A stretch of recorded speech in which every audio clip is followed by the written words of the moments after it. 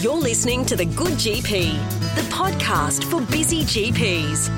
Hello and welcome to another episode of The Good GP. My name is Christina and today I am joined by Professor Krez Eastman from the Australian Thyroid Foundation to discuss hypothyroidism in pregnancy. Krez, welcome to the podcast. I'm really grateful to have you here today. Hello, Christina. Lovely to be with you. So I'm going to start off with asking about thyroid physiology. Just let's go back to basics and talk about that physiology, how pregnancy affects the thyroid. Well, Christina, I think it's a fascinating physiological time because this is the thyroid stress test. Because what actually happens in pregnancy is that the pregnancy hormone, human chorionic gonadotrophin, HCG, that's what we'll call it, takes over the thyroid for the first half of pregnancy. So it comes in and HCG looks like and acts like TSH, the thyroid stimulating hormone. I won't try to go into structures, but they're both glycoproteins. They look alike in their structure. And the HCG can interact and stimulate the receptor on the thyroid cell to make the thyroid take up iodine and produce thyroid hormone. So for the first 20 weeks of pregnancy, HCG takes over and causes the thyroid to make more thyroid hormone, which in turn, through that normal feedback system, it takes over and turns off the TSH. So we know that TSH levels in pregnancy early on go down and rise later on because the HCG is running the show. The other thing that happens is that there is increased thyroxine production, as I said, from the stimulation, but also the HCG causes estrogen production, which stimulates the thyroid binding globulin, the transport protein that comes from the liver. So the whole pool of thyroxine in the body in the pregnant woman increases quite dramatically. So the woman needs a lot more iodine, and this is why extra iodine in pregnancy is so vitally important, because your needs for iodine increase around about 50% or thereabouts, just to make that extra bit of thyroxine. So if there is anything wrong with your thyroid, it might be functioning reasonably well in the non-pregnant state, there are no problems at all, then suddenly submitted to the stress test of pregnancy, that's when things can go wrong. Now, the woman may get through it, but she may not. And if she doesn't, there are the consequences, which we'll go into in a moment, are both obstetrical and also for the fetus. I mean, the fetus may not survive, but if the fetus does survive, it may have damage, particularly neurological damage, because the thyroid hormone is vitally important for development of the brain, and also it's important for continuing development of the brain after the baby's born. So, the end point is either death to the fetus, which is the worst thing that can happen, or some form of neurological impairment. It's a whole new field of physiology that takes over and works for this time during pregnancy, which is really quite different to what's happening in the human body outside pregnancy. And so you've touched on there a few of the complications from hypothyroidism in pregnancy. What do you see as the importance, I guess, of identifying hypothyroidism? And is there a difference between, in terms of what the research tells us about the impact of overt hypothyroidism versus subclinical hypothyroidism and its effects on the pregnancy or the fetus? Okay, let's just deal with overt hypothyroidism for a start, because there's no dispute, there's no controversy as far as that's concerned. Women who are, quite severely hypothyroid are unlikely to get pregnant. They're not ovulating, they're usually not menstruating, so they tend to be infertile. But they may get pregnant, a woman may get pregnant. Now, if she does, then it's likely she can have quite serious obstetrical type complications. And when it starts with premature loss of the baby, so miscarriage early on, there are multiple other complications during pregnancy, and you end up with a small for gestational age baby and a baby that has quite significant neurological impairment, as noted most of all by much lower IQ. So we all understand that's severe or overt hypothyroidism. We all understand it should be prevented, and I think we all understand if identified or should be identified as early as possible in pregnancy and should be treated vigorously. On the other hand, subclinical hypothyroidism, which is a biochemical diagnosis, so subclinical because there are no obvious clinical symptoms or signs, And it is purely and simply a biochemical diagnosis based upon an elevated increase in the TSH level in pregnancy with a normal T4 total and free T4 levels. The big question, of course, is, well, what's a normal TSH level in pregnancy? And this is where we can't get agreement. I mean, there are multiple different expert groups around the world that sit down and argue this all the time, and we find it very hard to get overall consensus on it. So it's a biochemical diagnosis. And what we do know from multiple observational studies that women with subclinical hypothyroidism will suffer or possibly can suffer multiple side effects. These obstetrical ones I've already mentioned, early miscarriage, placental abruption, small for gestational age baby, multiple other adverse consequences during the pregnancy. And while we think that that child may lose some IQ, the data is not so sound as far as that's concerned. So that's what we're dealing with. We're dealing with a biochemical diagnosis that we can't all agree upon, what are the cutoff points and how we make that diagnosis.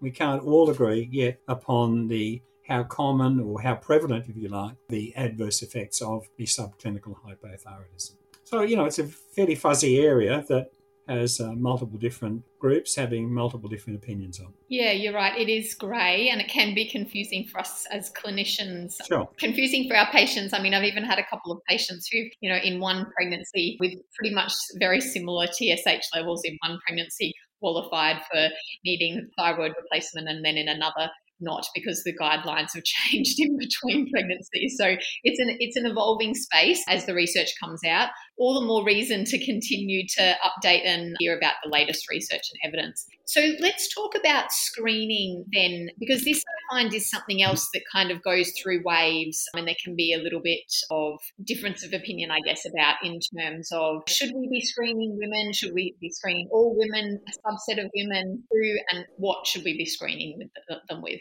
Let me first of all declare a conflict of interest here, or potential conflict of interest here, because there are multiple groups here, and I'm going to be quoting them. There's the American Endocrine Society, who came out with its specific guidelines, very comprehensive publication, 2012. The American Thyroid Association, that's had two different lots of guidelines, the most recent, 2017, and the first one about 2011, I think. The European Thyroid Association. And then we have on the other side of the table the American College of Obstetricians and Gynecologists, who take a very different view on this, and the Royal Australian New Zealand College of Obstetricians and Gynecologists, and they take a very similar view to ACOG. So you've got, endocrinologists, healthcare physicians on one side of the table having a view, and on the other side you've got the obstetricians having a view. My point often about this is, well, it's vitally important what the primary healthcare physician does, in other words, GPs in Australia, and endocrinologists, because the obstetricians don't often see, or don't usually see, the patient until she is 8, 10, 12 weeks pregnant. Now, the brain development is well underway by then, so diagnosis and decisions should have been made very early on, before that patient gets to see the obstetrician and gynecologist. And I'll bring this out a bit more in a moment in terms of the reasons why the obstetricians take a slightly different point of view, based upon a couple of clinical trials that have had a negative effect, and they use that as their evidence. And unfortunately, those trials, as I'll mention, are flawed because they started in the second trimester, not in the first. So, this is a critical time for brain development. You've got to get onto this very early on. In other words, as soon as you've got a positive pregnancy test, if you've got a problem, you've got to get on and work on it. Now, how do you screen? Well, first of all, let's say you make the diagnosis. And the diagnosis is made upon a serum TSH level. Question is, well, what is the cutoff point? Well, here it gets very murky and very difficult. Different platforms, when I say different platforms or analytical systems, whether you use your pathology services uses a Roche or uses an Abbott platform or some other platform, they are all come up with slightly different results. So one message to our listeners here today is stick to the same provider. Don't change, don't send the lady to provider A on one occasion and for a repeat to provider B, because you're going to get a different result, because it depends on what system they're using. And this has only recently emerged that it's not a good idea to sort of mix it because they don't match. That's the first thing. The second thing is make certain your provider has a pregnancy reference range. Now, most providers in Australia, and most of them have moved to provide a pregnancy reference range, which is different and much tighter than the adult reference range. For example, adult reference ranges give an upper limit of TSH in adults, that's in young and middle-aged adults, up to around 4 milliunits per litre TSH. That's the upper limit. Now, in pregnancy, that reference range or that upper limit is much, much lower than that. I tried to explain this early on. Remember, HCG has taken over the lady's thyroid. It's running the show. More thyroxine's being produced. That in turn goes to the pituitary and turns off the TSH. So the TSH plummets. It drops very low in the first trimester. So you've got to be using a pregnancy reference range. So again, for any physician, GP, whatever, working in this field, obstetrician, when you're testing a woman who's pregnant and doing screening or diagnostic testing and measuring the TSH, make certain the provider is using a reference range. Now, what's the upper limit? Well, the American Endocrine Society, now my conflict of interest is that I happen to be a member of the expert guidelines committee for the American Endocrine Society, and they had this value that the upper limit of normal in pregnancy is 2.5 versus 4 in the non-pregnant state. That has been seen by many different groups and much research to be probably a bit too tight.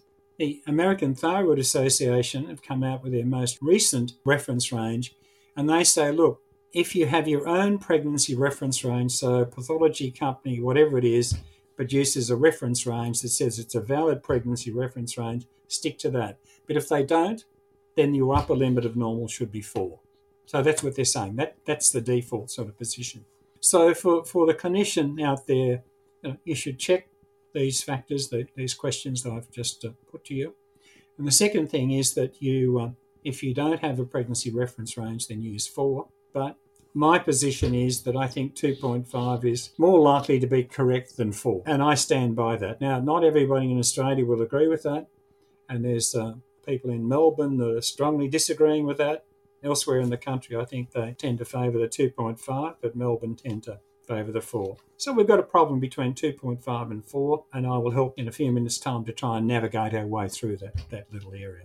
So that's the first thing. Second thing is, if you do a TSH level and it's above 2.5 and certainly above 4, then you must immediately repeat it, but with the same provider. Don't go elsewhere. And you must or should do thyroid autoantibodies. Because if that lady has positive thyroid autoantibodies, particularly TPO, thyroid peroxidase antibody, then she has underlying autoimmune thyroid disease, so she does have a thyroid problem. She's got an elevated or a mildly elevated TSH. I think you are committed to action, regardless of whatever argument is put to you, you're committed to action.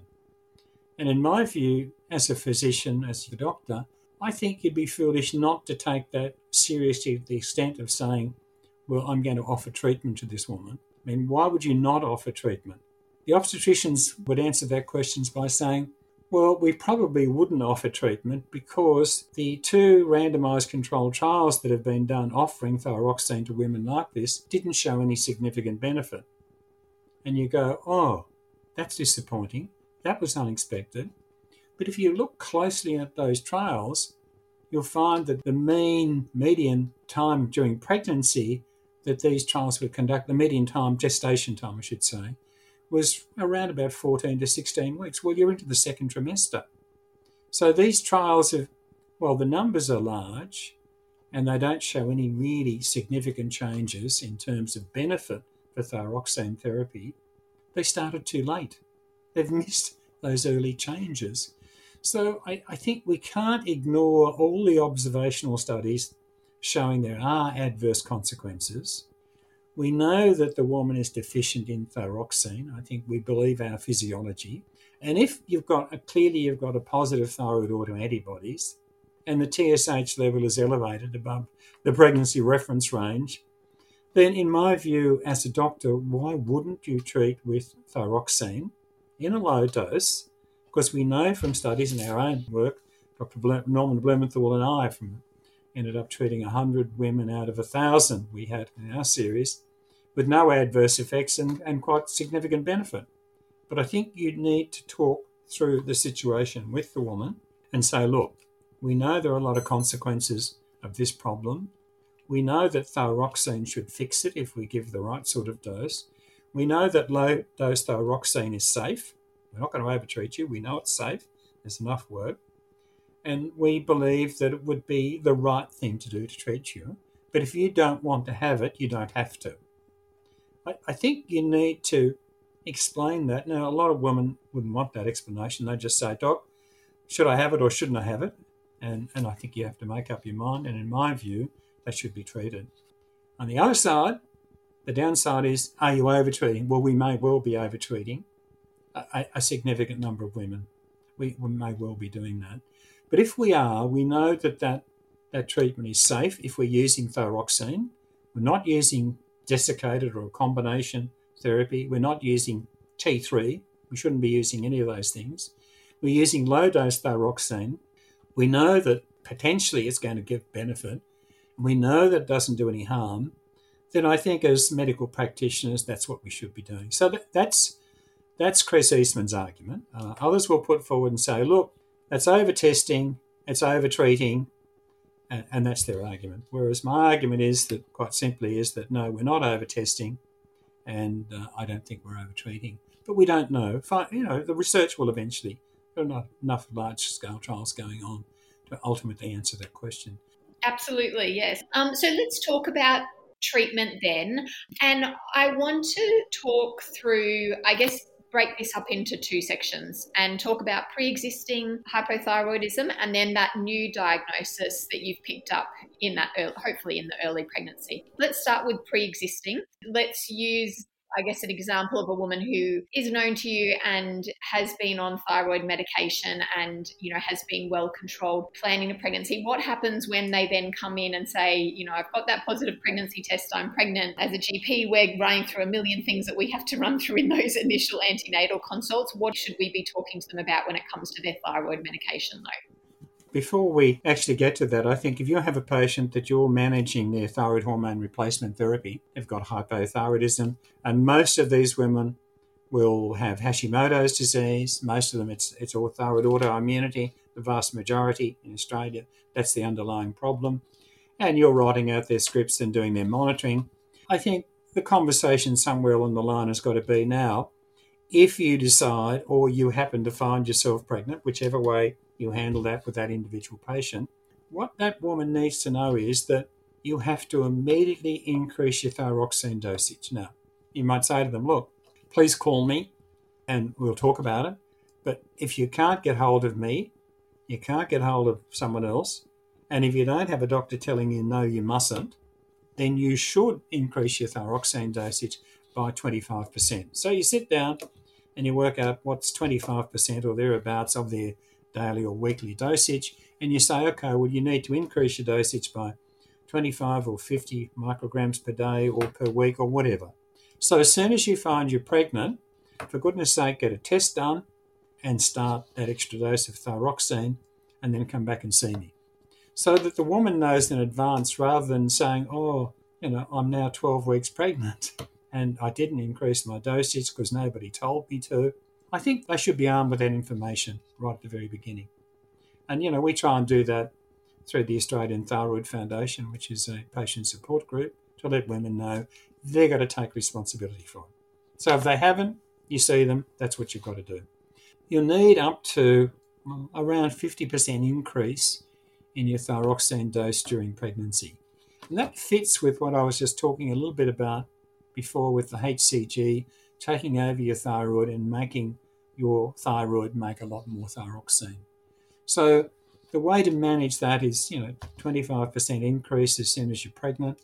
And then you check the thyroid function tests, TSH and free T4, and you go mainly on the TSH every 4-6 weeks, and you monitor the TSH level and you increase the dose accordingly up to around 20, 24 weeks, maybe up to even 30 weeks, and then it's usually stable in the last 10 to 12 weeks of pregnancy. But you must increase the dose, you must monitor regularly, and you will get through 99% of your women will do very well. So it's fairly simple, as long as you know that's what you must do. So that's the women who are on thyroxine or known to be pregnant. Now, if you have a woman who's had thyroid disorder or strong family history, or she's got a bad history of pregnancy, of miscarriage, or even potential infertility or whatever, she's got positive thyroid autoantibodies, then I think that's the woman again. She's your patient in your practice. Then you've got to say to her, look, as soon as you get pregnant, we've got to test your thyroid and we've got to look after it during the pregnancy. Don't have them coming to you at 10 or 12 weeks. It's probably a bit too late. So that covers the women who have hypothyroidism or they are at risk. Now, those that you've picked up by either screening or case detection, I just should say here, Medicare won't reimburse for screening, but they will for case detection. And if you go to these very supposedly expert bodies, most of them will say, look, we don't, and I'm just reading for this, we don't recommend for or against universal screening. That's really helpful, isn't it? It's not saying, we're not saying yes or no. So people take that as, well, we shouldn't do it. It's a cost. Again, my view is quite simple. I find, sitting on the fence in medicine where all you can do is fall off or hurt yourself sitting on the fence, to my mind, that's not good medicine. And if you look at the recommendations that these bodies put out, there's a dozen or so recommendations of risk factors. Previous history of thyroid disorders, known antibodies, women over the age of 30, women having already multiple pregnancies, history of pregnancy loss, and so on and so forth. I mean, I can't even remember them all, and I sit on some of these supposedly clever bodies that put forward these recommendations, and I can't remember them.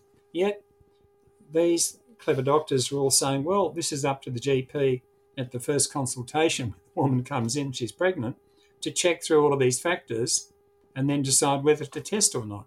In reality, that's not going to happen, is it? I mean, not in a busy practice. So my view, quite simply, is that every woman is at risk and therefore every woman needs a check that's done, at the earliest possible time as case detection rather than screening. Now, maybe I'm just playing with words and I've been accused of doing that, but I think, if the Medicare man comes knocking on the door and wants to know why you're doing it, well, it's pretty straightforward. Pretty well all of your patients will have one or more risk factors. So I think that's terribly important in terms of picking these women up. Excellent. So, and I guess that really touched on the who part of that screening as well, which we'll call case detection. Case detection, not screening. Case detection from now on.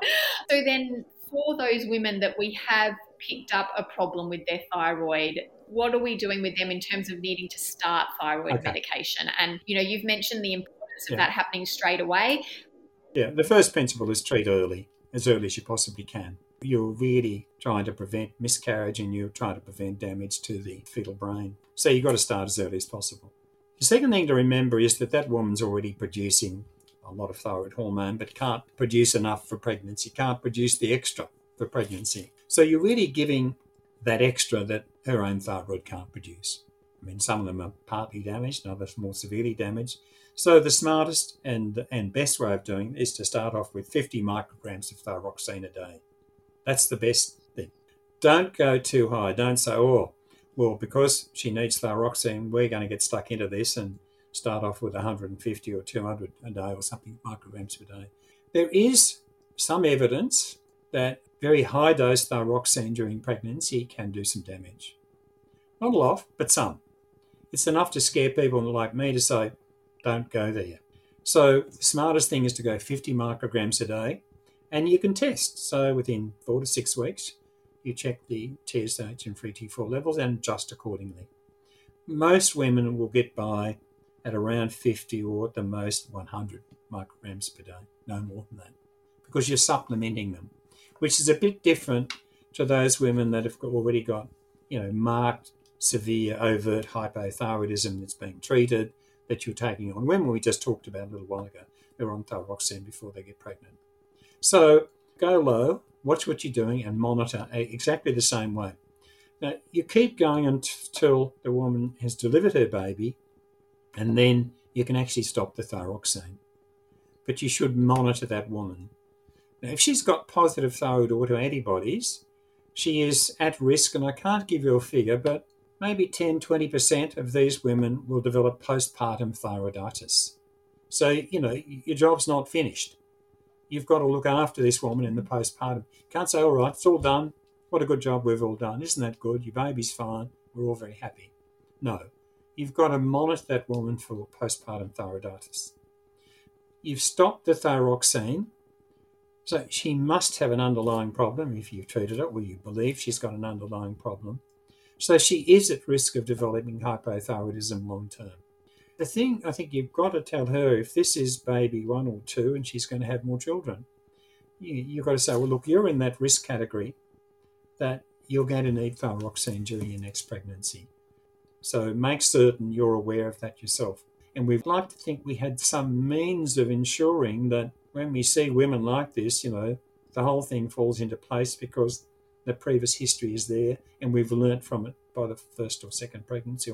So I think that's a safe and good way to manage these women. Yeah, excellent. Some really practical tips there. And I like the tips in terms of really empowering the patient to, informing them before they're pregnant that, this is what needs to happen, and afterwards in terms of preparing them for future pregnancies. I think that's really important for us as health professionals to be empowering the patients themselves to take control of it too. This is probably all we've got time for today, Prof. I'm so grateful to you for coming on and sharing your expertise in this area. I just wanted to ask, any particular resources, GPs out there that want to get some more information, especially those that are doing a lot of antenatal and shared care, do you have any resources that they should have a look at? Yeah, they can go to the Australian Thyroid Foundation. It's got a lot of information. A lot of that material is written by me and others. They can go to PubMed, or they can go to the American Thyroid Association guidelines. The other publication is the Endocrine Society Journal of Clinical Endocrinology and Metabolism.